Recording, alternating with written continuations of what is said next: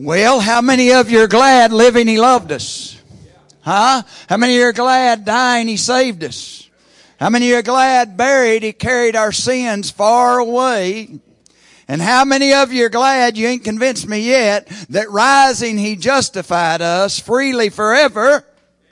And how many of you are glad that one day, and I believe one day soon, that eastern sky is going to split and He is coming again. Amen. He said, I will come. It happened. He said, I will die. It did happen. He said, I will rise again. And I remind you, it did happen. And I'm telling you today, He said, I'm coming again. Be ready, because it's going to happen. Amen. I think what we can do for some cold is just get all excited about Jesus and just shout to Him a hearty, praise the Lord. And you're not there yet. You're cold, aren't you? Let's shout to Him one more time. Praise the Lord. All right. You're not going to get there, but I am. Let's go. Boy, sometimes it's hard to get going. I watched from the fireplace out the window. Donna was having a time this morning. Maybe sometimes when you're up here and you're preaching, it's a little harder to get going out there. But I hope that you'll get there. Luke chapter 8, beginning in verse 5. Now, I've heard lots of sermons out of this text, and you may not knew what it was till you get there, but it's the parable of the sower and the seed. Sit and soak on this. Luke chapter 8, beginning in verse 4. And when a great multitude had gathered, and they come to Him from every city, He spoke by a parable.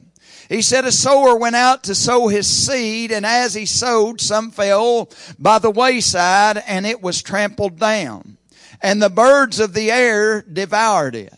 Some fell on rock, and as soon as it sprang up, it withered away because of the lack of moisture. Some of it fell among the thorns, and the thorns sprang up with it and choked it. But others fell on good ground, sprang up, and yielded a crop 100-fold.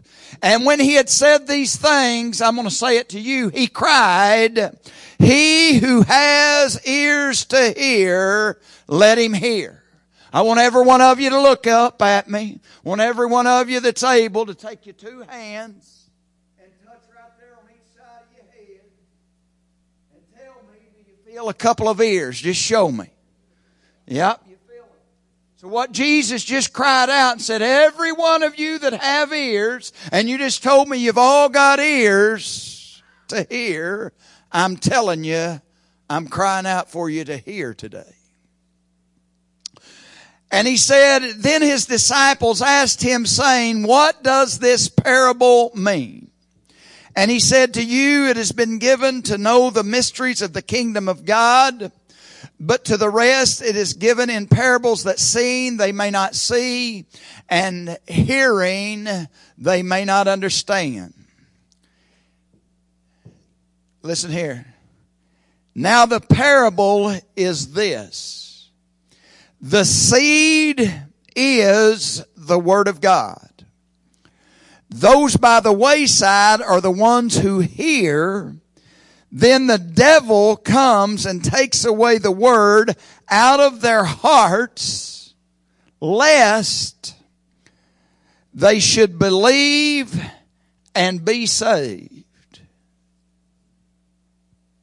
Now, I've heard it preached several times, maybe never to the point that I've chewed on it as much as it was preached by Gary Caldwell the day that he had a basket full of seeds and would just continue to tell us, sow the seed, and he just made a mess of our floors. He throwed the seeds on the floor.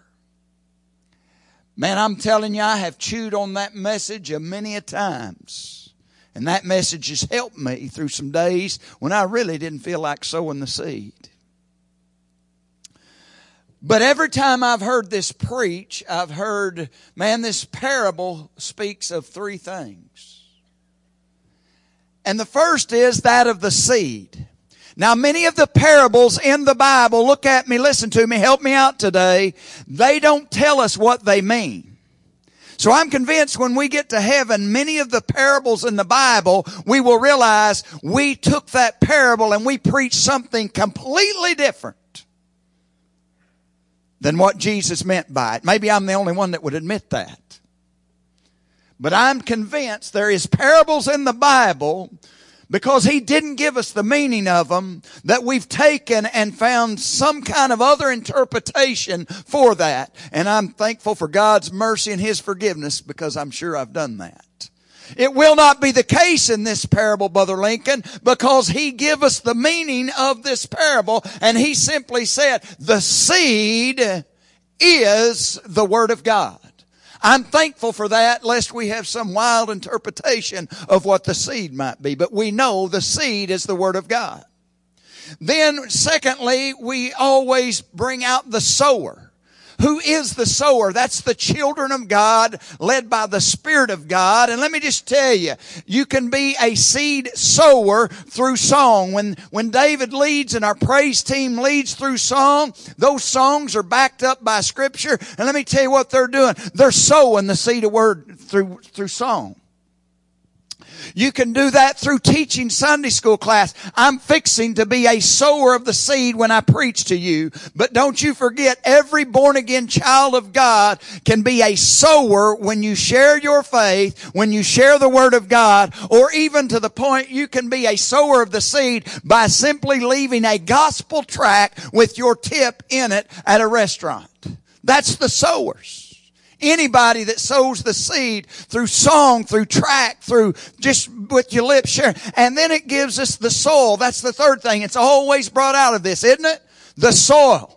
I mean, the soil is the heart of mankind, and mankind, we all know, has a different heart. Some have a hard heart. Some's got a stony heart. Some's got a heart for the things of the world, but some of them are good soil. The good soil, they got a good heart, and there's the ones that's going to, some bring forth 30, 60, and 100-fold, right? Always when this is preached, are you staying with me? Say, I am. Three things are jumping out. And what is it? It's the seed. It's the sower. And it's the soil. But look up here. I think there's a fourth thing that ought to jump out to us. And it's Satan. Because as the seed, the Word of God, is sowed and it falls on the heart. Look at verse 12. Look at what it says. It says, those by the wayside are the ones that hear. Then the devil comes and takes the word out of their heart. Why does he do that? He gives us the answer right there. Lest they should believe and be saved. I think often we miss that we don't point out the devil in this scripture and what he does. So when everybody look at me, and I want you to use your imagination, and I want you to picture what's been just set in front of us. And that is a man with a bag full of seed, which is the Word of God. And the picture shows us that he's just going forth, scattering and sowing that seed. Do you get that picture? Okay, in that picture, do you see the devil at a distance? Do you? And he's watching this seed being sown. And when he sees it hit on a hard heart, the devil in the background has to rush in. Are you getting the picture? And he has to snatch that seed off of that hard heart. Why? Lest they believe and would be saved. Now I want everybody to look up here and listen to me. I've learned something about the devil. There's a lot of things that he is capable of doing that we don't read about in the Bible. And he's really good at what he does. The devil is very sly. He's very smart. And when I preach that, inevitably somebody will come up and say, I don't appreciate you calling the devil smart. I think the devil's dumber than a stump. And I just say to them, he is the one that kicked the props out from under mankind. He's very good at what he does. So when I picture him, if you're listening, say I am. When I picture him, as this man sows the seed, the Word of God, And I picture him wanting to run in and snatch that lest they hear and be saved. No, they done heard it. Lest they believe and be saved. So here's my question. Can you unhear something you've heard? I mean, let somebody tell a lie about somebody far-fetched, and you have to hear it time and time. You may know it's not true, but you can never unhear what you've heard. You got that? So me knowing the devil is really good at what he does. I'm convinced, here's what he realized when he watched that man sow the seed. And he'd have to run in there and snatch that off the heart, a hard heart. Why? Lest they should believe and be saved. Listen to me. I am convinced he's so sharp. Here's what he's done. And I want you to think about this. Would it be easier to snatch the seed out of a heart that's heard, because you can't unhear? Or would it be smarter and easier to snatch the seed out of the hand that holds it? Which would be easier? Which would be smarter? Is it easier to snatch it out of a heart that's heard it, because you can't unhear things? Or would it be easier, and would it be more, could he get more out of it? Hey, rather than me running around and trying to snatch this out of a heart that's heard it, I'll tell you what I'm going to do. I'm going to snatch it out of the hands that holds it. And I'm convinced the devil's done that. Why? Because the stat that I said, the stat that Trenton give in the Kingdom Fit Men, 90% of Christians never share their faith. So you know what that tells me? That confirms to me that the devil says, I'll tell you what I'll do. I'll snatch the seed out of the hand that holds it, because that's way easier than snatching it out of the heart that's heard it. So are you with me? Last week, what did I preach? Did you done forget it? Don't let the devil do your thinking. This week, I'm going to preach a sermon that I've entitled, Don't Let the Devil Get the Seed. Don't let the devil get the seed out of your hand. Because if you are a born-again child of God, let me tell you what you're supposed to be doing. You're supposed to be sowing the seed. And there's so many people that are not sowing the seed. I'm convinced the devil has got the seed out of the hand that holds it. How's he done that? And how can you prevent him from doing that? How can you get the seed back in your hand and begin to sow it? How has the devil snatched the seed out of the hand that holds it? Number one, if you're ready for it, say, I am. He's done it by intimidation. Now listen, Jesus said the world will hate you. Why? Because it hated me before it hated you. Then it goes on to say, if you were of the world would love its own. Yet because you are not of the world, but I chose you out of the world, therefore, guess what? The world hates you.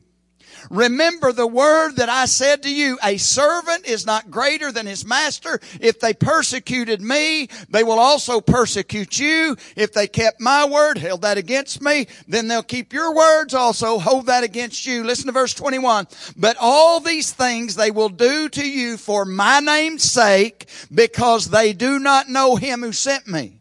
Now I want you to listen to this next verse. If I had not come, Jesus just said, if I had not come and spoken to them, they would have no sin. Wait a minute. But now they have no excuse for their sin. Now let me just straighten that up, lest you would be naive enough to believe that before Jesus come, they didn't have no sin. That's not what he meant. They had sin since the fall of Adam and Eve in the garden. Sin has been in this world. But they was just carrying on. They was in the dark. They was living a lie. You with me? But here come the truth. Expose the lie. here come the light and expose the darkness. And these people was in the dark and living a lie. But when Jesus came, who said, I am the truth, He exposed their sin. He exposed the darkness. And because Jesus come, guess what? Their sin's been exposed and they have no excuse. They have to admit, I have sinned. I'm a sinner. I've fallen short of the glory of God. And let me tell you, ever since Jesus came and exposed mankind's sin and exposed the darkness that's in this world, let me tell you what they've done. They've hated Him. I mean, come on, you've been in the dark and somebody flip on the lights, it hurts, don't it? I mean, you're doing that. That's what Jesus done to them. You've been living a lie, but somebody comes in and gives you the cold, hard truth. It hurts because it shows you what you are. And ever since Jesus has done that, let me tell you, the world that loved their lies and loved their darkness, they've hated Him because He's the light and He's the truth. Are you with me? So guess what? When people get saved, let me tell you, and you know the truth and you begin to speak the truth, you know what I mean? You know what people that still live in a lie and still living in darkness are going to do? They're going to intimidate you and they're not going to like what you're saying. Is there a biblical illustration of that? How about Acts chapter 4? Peter and John's headed to pray and they miraculously touch and heal a crippled man. Right? And in Acts chapter 4, what happens is the people, that's just the everyday people, it says it right in your Bible, the priest, the captain of the temple, the Sadducees, you know what happened? They was greatly disturbed. Some light just got shone in on their darkness. How did it happen? It happened while they taught people and preached Jesus. Do I need to explain that? It happened while they was, come on, sowing the seed. When they're sowing the seed, it greatly disturbed all these people, even the religious people. So what did they do? It disturbed them so much, they laid hands on them, pop, put them in custody. However, many believed. Because they wasn't intimidated, because they were sowing the seed, my Bible says about 5,000 men believed. And so they pull them in and they begin to question them. They saw their boldness. Now I want you to listen to this next words that come out of the Bible.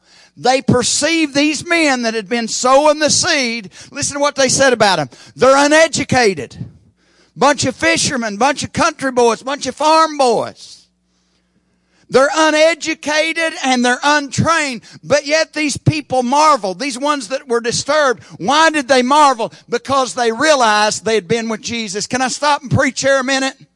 I'd much rather to listen to an uneducated and an untrained man that's been with Jesus than listen to some educated man and trained man that wouldn't know Jesus if he met him over there in that broom closet.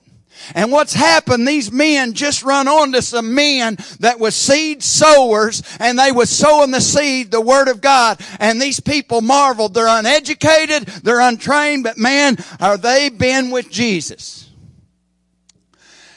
And they couldn't argue because why? This man has been healed. So what happens? Peter, John, and hey, you, that guy's been healed. Step outside for a minute. We got to step outside. So what happened? Go read it. And they said, what do we do? There's been a miracle performed. I mean, we cannot argue what they just said. But what do we do to make sure that it's not further spread? Huh? This is right in the Bible. So they brought them back in. And my Bible says they severely threatened them. What point am I preaching here? Oh, yeah. Don't let the devil get the seed out of your hand by what? Intimidation. Seems to me like they severely threatened him. They're trying to intimidate these two men who have been sowing seeds. Anybody picking up what I'm putting down today? They tried to get them to quit sowing seed by intimidating them and severely threaten them. And they said, you are to no longer speak in the name of Jesus. Now, here's what I love about this story. You should go read it when you get home. It's cold. You can't do nothing else. They said, do you think it's right? Can you just see these two men? Do you think it's right us to listen to you more than God? You judge that. For we cannot but speak of the things which we've seen and heard. Don't you think it's high time that Christians come to that point? We cannot help but sow the seed. The Word of God, the things which we've seen and heard. We can't help them. So what they do? They further threaten them. They tried to intimidate them just a little more. Are you staying with me? And then they let them go. So what did this bunch do? Did they quit sowing? Huh? Did they quit sowing the seed because of intimidation? No, they went back. Come back into the church. Hey, you guys, you've been sitting here. Let me just tell you what happened to us. Me and old Peter boy, we was down there. We healed a man. They pulled us in, told us no more. They tried to intimidate us, slapped us around just a little bit, and told us, listen, no more will you speak in that name. We asked them, say, hey, should we listen to you or God? And we said, we're going to keep on keeping on. They threatened us. They tried to intimidate us down there, and they report this to the church, and they said, what shall we do? And I'll tell you what they done. You can read it. They got on their knees. They got on their knees when that was reported in Acts chapter 4 verse 29. Now Lord, look on their threats. Look upon their intimidating things that they done to us, and grant to your servants, that us, that with all boldness we may speak your word. Or in other words, let us with all boldness continue to sow your seed, no matter how much we're threatened, no matter how much we're intimidated. God help us. Grant us the boldness to keep sowing your seed. And I'm telling you, it's been that way from the start. The devil has tried to get the seed out of the children of God's hand, and he's tried to do that by intimidation. And it looks to me like he's done a pretty good job of it. I mean, I want you to realize the world that we live in, and it's controlled by media. Now, the New York Times, according to them, is the most influential newspaper in the world. Isn't it something how you can say what you want to say? And according to us, we're the most influential newspaper in the world. Some of you just don't get it, do you? It's the media trying to intimidate us. You know what was in the New York Times recently? Listen to this. There are no absolute truths. And those who try to preach to you there is an absolute truth, they're crazy. Let me tell you what a very influential paper, according to them, is trying to do to you, to me. They're trying to intimidate us, and they're trying to get us to quit sowing the seed through intimidation. But it's been going on, and it's just going to wax worse and worse. I love what Trenton put in Kingdom Fit Men. He said, D.L. Moody once asked a young man on the streets of Chicago, are you saved? Come on. Think this ain't intimidating? What did he say? That's none of your business. Thank God there's D.L. Moody's in the world that's not going to be intimidated by someone when we ask, are you saved? And they reply, that's none of your business. D.L. Moody, calm, cool, and collected, simply replied, young man, it is my business, because when I got saved and I become a Christian, that become my business. D.L. Moody just said to a young man that tried to intimidate him by telling him that him being saved is none of his business, he just calm, cool, and collected said, when I got saved, it become my business, and I'm going to continue to sow the seed even in front and to the ones that tell me it's not my business, because the truth of the matter is, when I got saved, I'm commanded, it become my business to sow the seed. Don't let the devil get the seed by intimidation. And that's going to get worse and worse and worse. I remember when all the same-sex marriages come out, and I don't know if it's called panic, but it's called concern, and our elders begin to talk to us about, among ourselves, about the bylaws. Because will we be forced to perform a same-sex marriage ceremony, and so on and so on. I didn't get too shook up about it, and they looked into it, and here's what I simply said. I'm not performing one. I don't do weddings where alcohol's going to be involved. I'll pick and choose where and when I do a wedding, and there's no sense in redoing the bylaws because we're dealing with lawyers. They know the loopholes in the bylaws. Forget it. We just got to understand these things are going to happen. We cannot let them intimidate us, and if it means I go to jail, then I'll have a captive audience to preach to, and I'm just telling you, those times are coming, and they're going to get worse and worse. And let me just ask you, when it comes to the point of you getting thrown in jail, beaten, when it comes to sowing the seed, God's word, are you going to buckle? Are you going to quit because of their intimidation? Are you going to stand when nobody else will stand and sow the word of God? Sow the seed. Come on. Don't let the intimidation steal the seed out of your hand. But then look here. Secondly, don't let the devil steal the seed out of your hand. If it ain't by intimidation, let me tell you what, it might be by evaluation. Evaluation. I want you to listen to Ecclesiastes chapter 11, verse 4. Listen to this. He who observes the wind will not sow, and he who regards the clouds shall not reap. And he, as you do not know what is the way of the wind, or how the bones grow in the womb of her who is with child, so you do not know the works of God who makes everything. In the morning, sow your seed. And in the evening, do not withhold your hand. You know what he just said? Don't worry about the wind. Don't worry about the clouds. In the morning, sow the seed. Don't try to evaluate the wind and the clouds. Sow the seed. Sow your seed in the morning, and when the evening comes, do not withdraw your hand. Keep sowing the seed. Now listen to what he goes on to say. For you do not know which will prosper. He's saying, not only do you discern when to sow, you always sow. But I'm telling you right here, you don't even need to discern what seed to sow. Sow it all. That's the word of God from front to back. Either this or that, or whether both alike shall be good. So here we are as Christians. Well, it's not the time to witness. It's not the time to sow the seed. He just said sow the seed in the morning.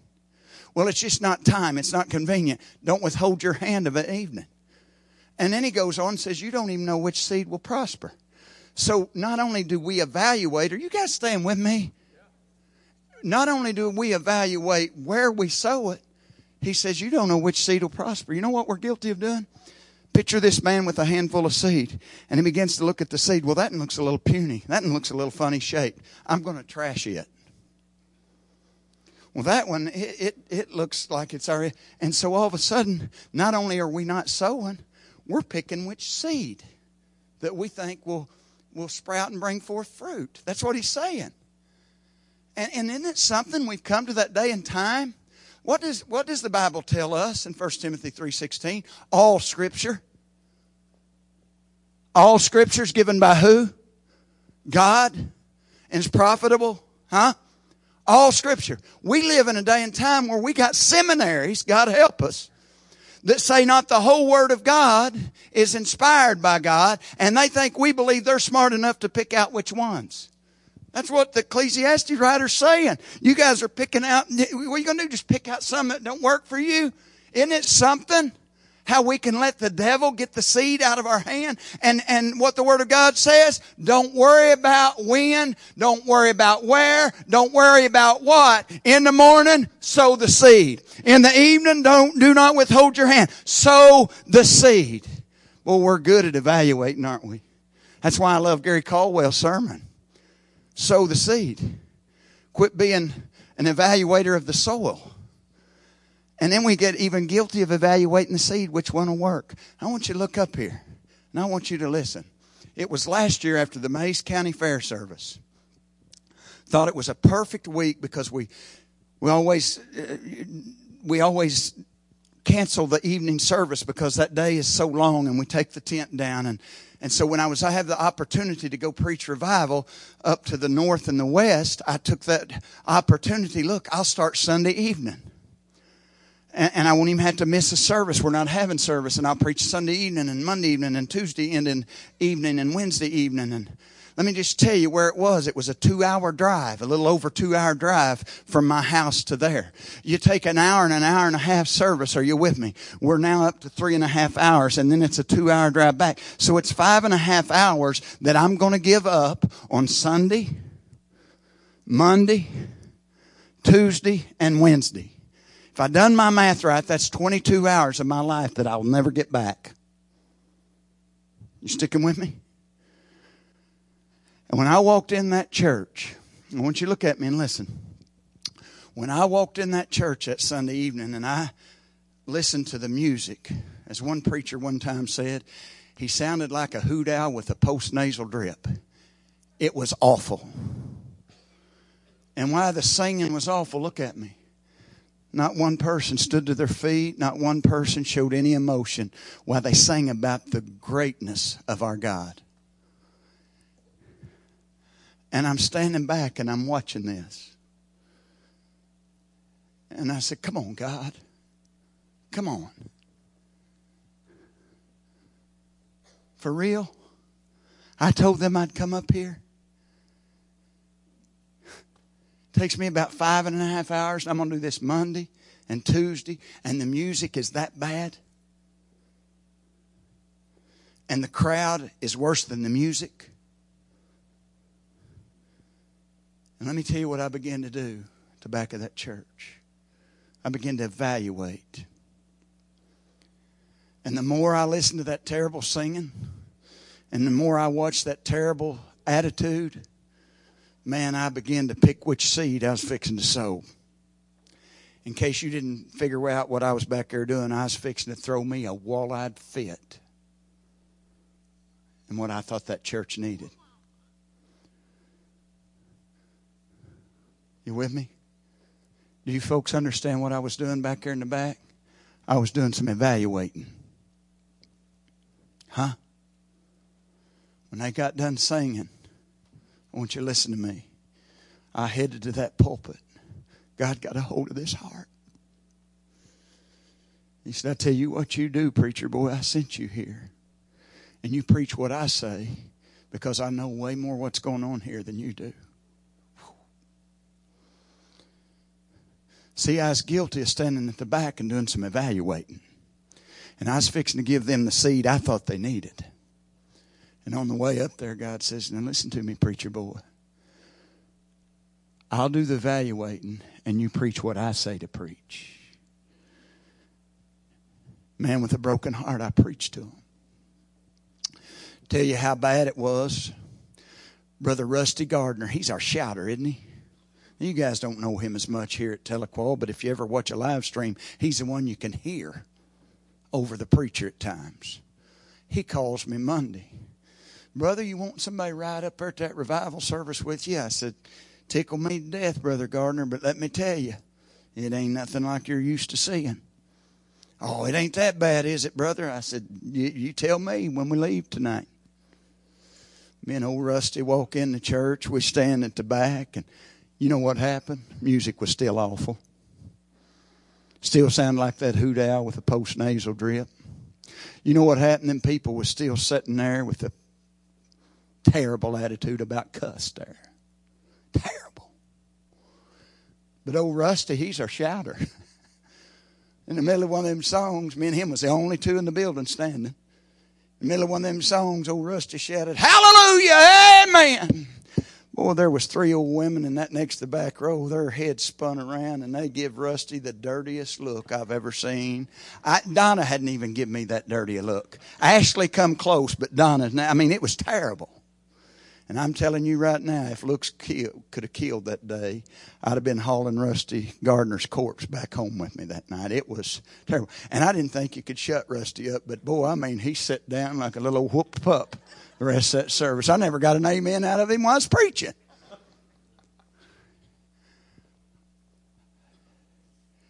I went back Tuesday night. And every time I'd head to the altar, whether it was Sunday night, Monday night, or Tuesday night, or Wednesday night, God would say, I'll do the evaluation. And you preach what I tell you to preach. And I'm going to tell you, it had been cold, it had been hard. And Wednesday night I preached what God told me to preach. And about a 12-year-old girl got up out of her seat, and she come down there in front of me with tears streaming down her face. And she said, I want to be saved. Man, I just pointed to the preacher, and he took her, and I watched him love on her. I watched him share the Word of God with her. And I'm just going to tell you, I was standing in that pulpit. Thought I was fixing to waste about 22 hours of my life. A lot of gas money and a lot of time. And when I was watching her, I just said, thank you, Lord.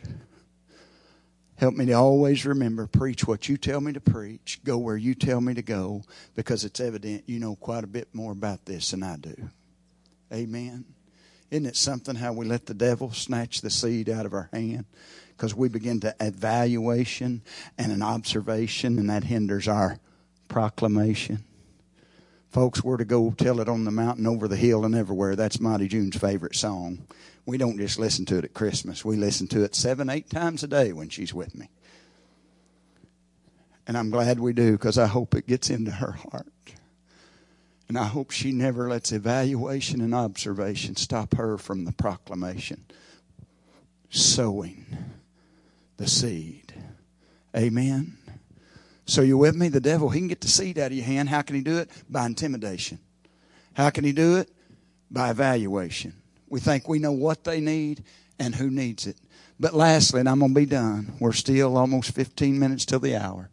How else can he do it? Through germination. What are you saying, preacher? Well, we live in a microwave world.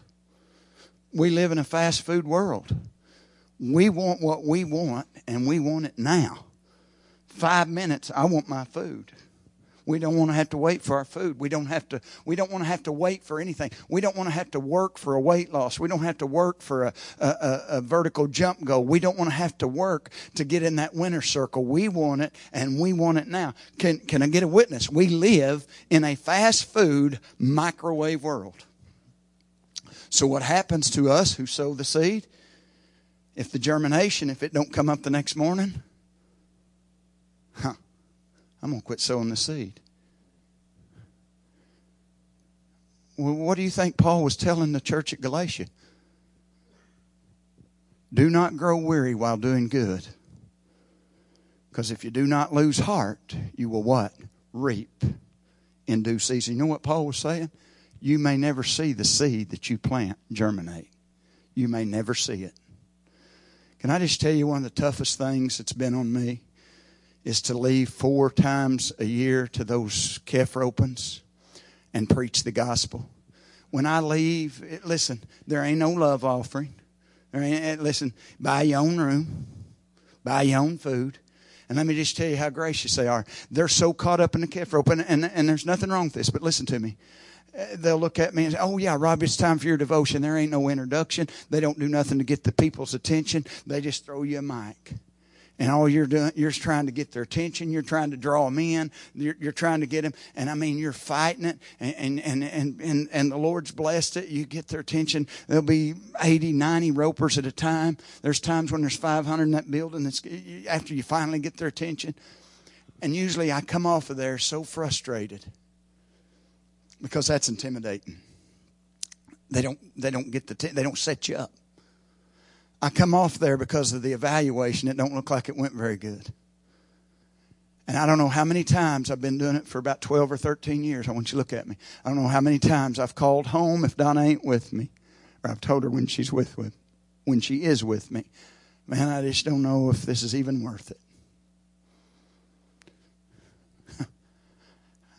I just don't know if it's worth the 4 or 5 days, 4 or 5 times a year. Guthrie, Oklahoma, Glen Rose, Texas, Las Vegas, Nevada. Try to go ahead and sow seed on a Sunday morning in Las Vegas after they've had a Las Vegas Saturday night. I've preached there. That ain't a fun place to preach when they've had a Las Vegas Saturday night, preaching in Las Vegas. And it just makes me wonder, is it worth it? But when I study this sermon, boy, the devil, he can get us by germination. If it don't germinate and pop up immediately, we're guilty of quit sowing the seed, aren't we? And then the Lord showed me, no, you keep on going. Just keep on keeping on. And he says, because what if one day you step into heaven? Remember that song, Thank You for Giving to the Lord?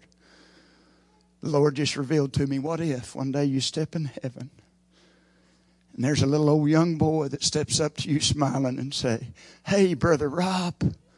And I look at him and say, man, how you doing? I don't know you. Should I know you? Oh, you probably don't know me. But I just want to thank you. What do you want to thank me for, son? Because one of those days you was standing in Guthrie. One of those days they handed you the mic. And man, you just began to preach God's word. And I remember that day you took John 3:16. For God so loved the world that he gave his only begotten Son, that whoever believes in him should not perish but have everlasting life. And I just remember that day. It didn't seem like it took you 5 minutes, but I'm telling you, you broke it down. And I saw some things in that verse that I'd never saw before. And man, I knew I needed to be saved that day. And I even wanted to come and talk to you that day, but man, I didn't do it. But I want to tell you, the days and the weeks and even the months after, I could still picture you standing there, and I could still hear those words, that scripture coming out of your mouth. And man, one day I just want to tell you thank you, because one day I went to the practice pen. I was the guy sitting on a little spotted horse. And one day I went to the practice pen, and I just couldn't get out of my heart what you'd said that day. And I just want you to know I knelt down in the practice pen at home. And I asked that John 3:16 fella to forgive me and come into my life. And I know you don't know me, Rob, but I just want to thank you that you sowed the seed that day. I want you to look at me and listen to me. We may never know this side of heaven what happened to the seed we sowed in somebody's life. And I just trust in heaven, if we don't let the devil get the seed out of our hand, if we keep sowing it, all of us will have somebody come up to us in heaven that we didn't think the seed done anything. And they thank us because we sowed the seed in their life. And one day, not when we thought, one day that seed germinated. God give the increase and save their soul. You're awful quiet this morning.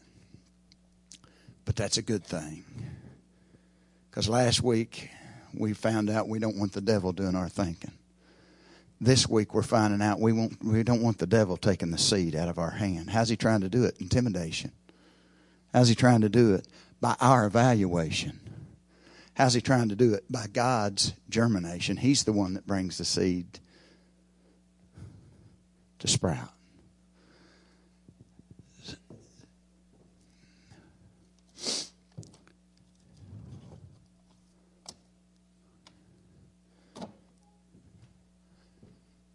I hustled around the best I could yesterday because I wanted to get to Boyd and Connie Rice's. I think I walked in just a little before 3 o'clock. And when I walked in the door, that whole family was surrounded Boyd's hospital bed. They was crying. They was weeping. I think if you'd have been there, you'd have thought what I thought. Boyd's gone. I don't think anybody realized I'd even stepped in. I don't think one person knew the preacher had stepped in the door. And I just began to observe, and they was just weeping. They was just crying. And in my mind, I thought, he's gone. And I stood there for quite a while thinking, he's gone. Then all of a sudden, Boyd went. And I thought, well, he's not gone. And I listened to him sing hymns. I listened to that family say, I'll fly away.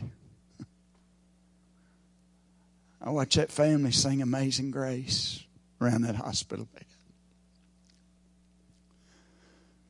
They asked me when they realized I was there, will you pray that he just let go and let God? Will you pray that that God would take him right now? He's suffered. He's fought it. How many of us know he's fought it for a while? I just simply stepped up there. The family and I joined hands and we prayed. God, if it be your will, take Boyd.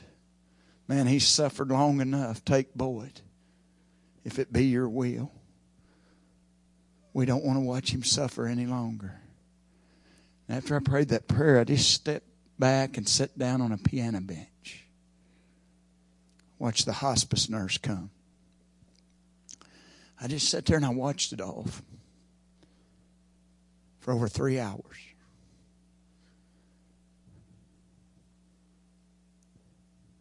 I don't know how many times I thought he was gone. But finally I began to look at the clock and watch the clock above his bed. And the best I can tell you, about every 4 minutes. Nothing for another 4 minutes, and about 4 minutes. Watch that for about 3.5 hours. Ain't no good. I don't know how you can go that long without breathing.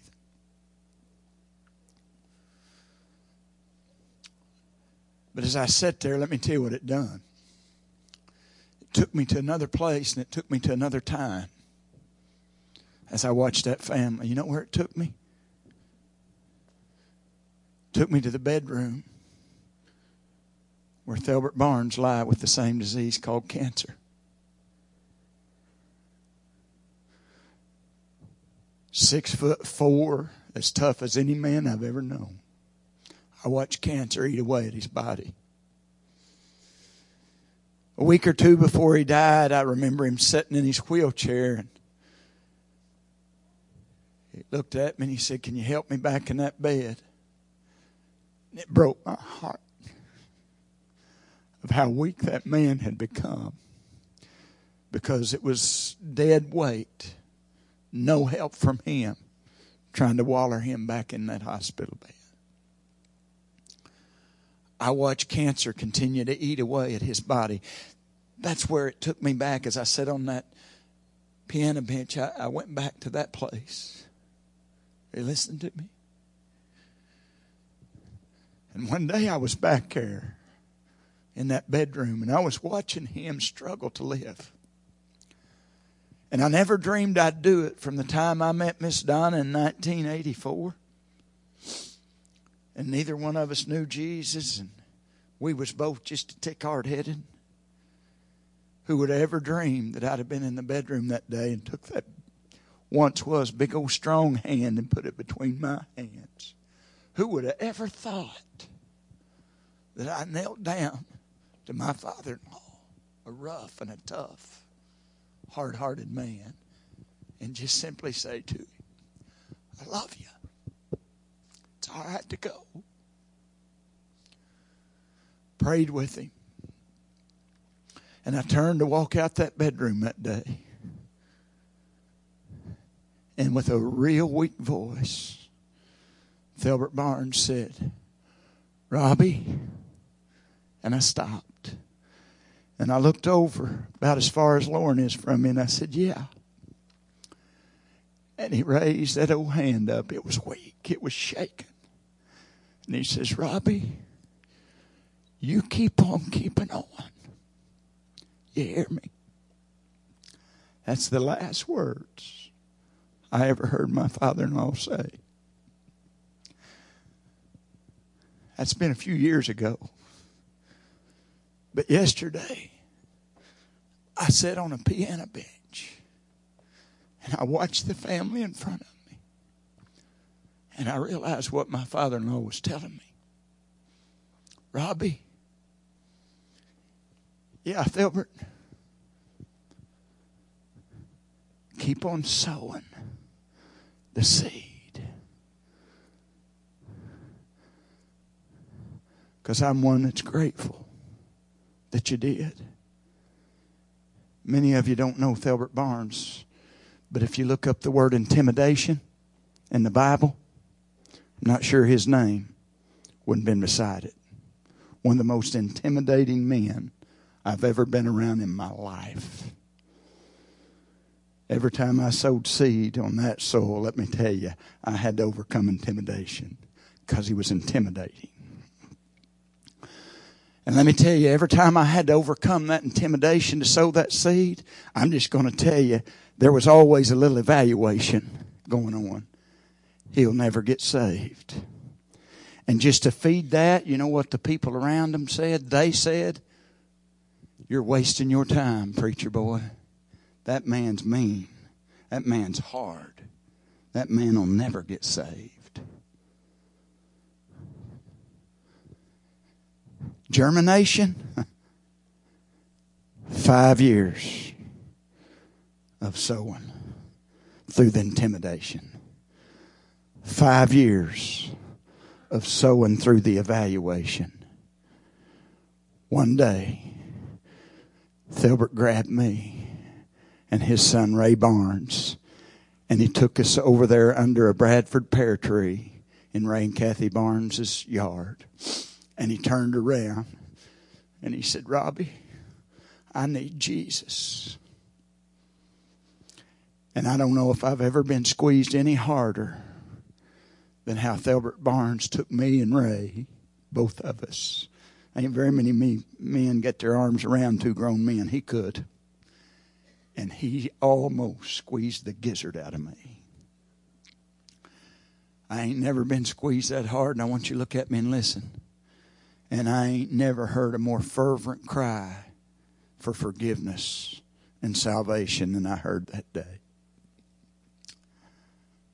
I'm thankful that Thilbert said, "Robbie." And I stopped and said, "Yeah, Thilbert." That he said, "Keep on keeping on." And what he was saying is, keep on sowing the seed through the intimidation, through the evaluation, and don't even worry about the germination. Robbie, just keep on keeping on. Because somebody in heaven will be there because you keep on keeping on. You're going to get to heaven because somebody didn't let the devil steal the seed out of somebody's hand. Let's stand. Father, my prayer, if there's one within the sound of my voice today that does not know you as Lord and Savior, that today would be the day they step out of their seat. They come and let one of us show them from the Word of God how they can have their sins forgiven, how they can have their soul saved, how they can escape an eternal hell and have a home in an eternal heaven. Father, my first prayer is that you would give the increase as the seed has been sown. They simply understand they've sinned and come short of your glory, and they simply understand, but you sent your Son to die. And through belief in our heart and confession with our mouth, we can have eternal home in heaven. I pray for souls to be saved today. But Father, I pray Christians will lead them to these altars. I pray Christians will hit these altars today and say, "Devil, I'm not going to let you get the seed out of my hand. You're not going to intimidate me. I'm not going to be an evaluator. I'm just going to be a proclaimer. I'm not going to worry about the germination. That's up to you. I'm just going to sow the seed." Would you come to these altars on a cold, cold Sunday morning and say, "God, I've heard from you.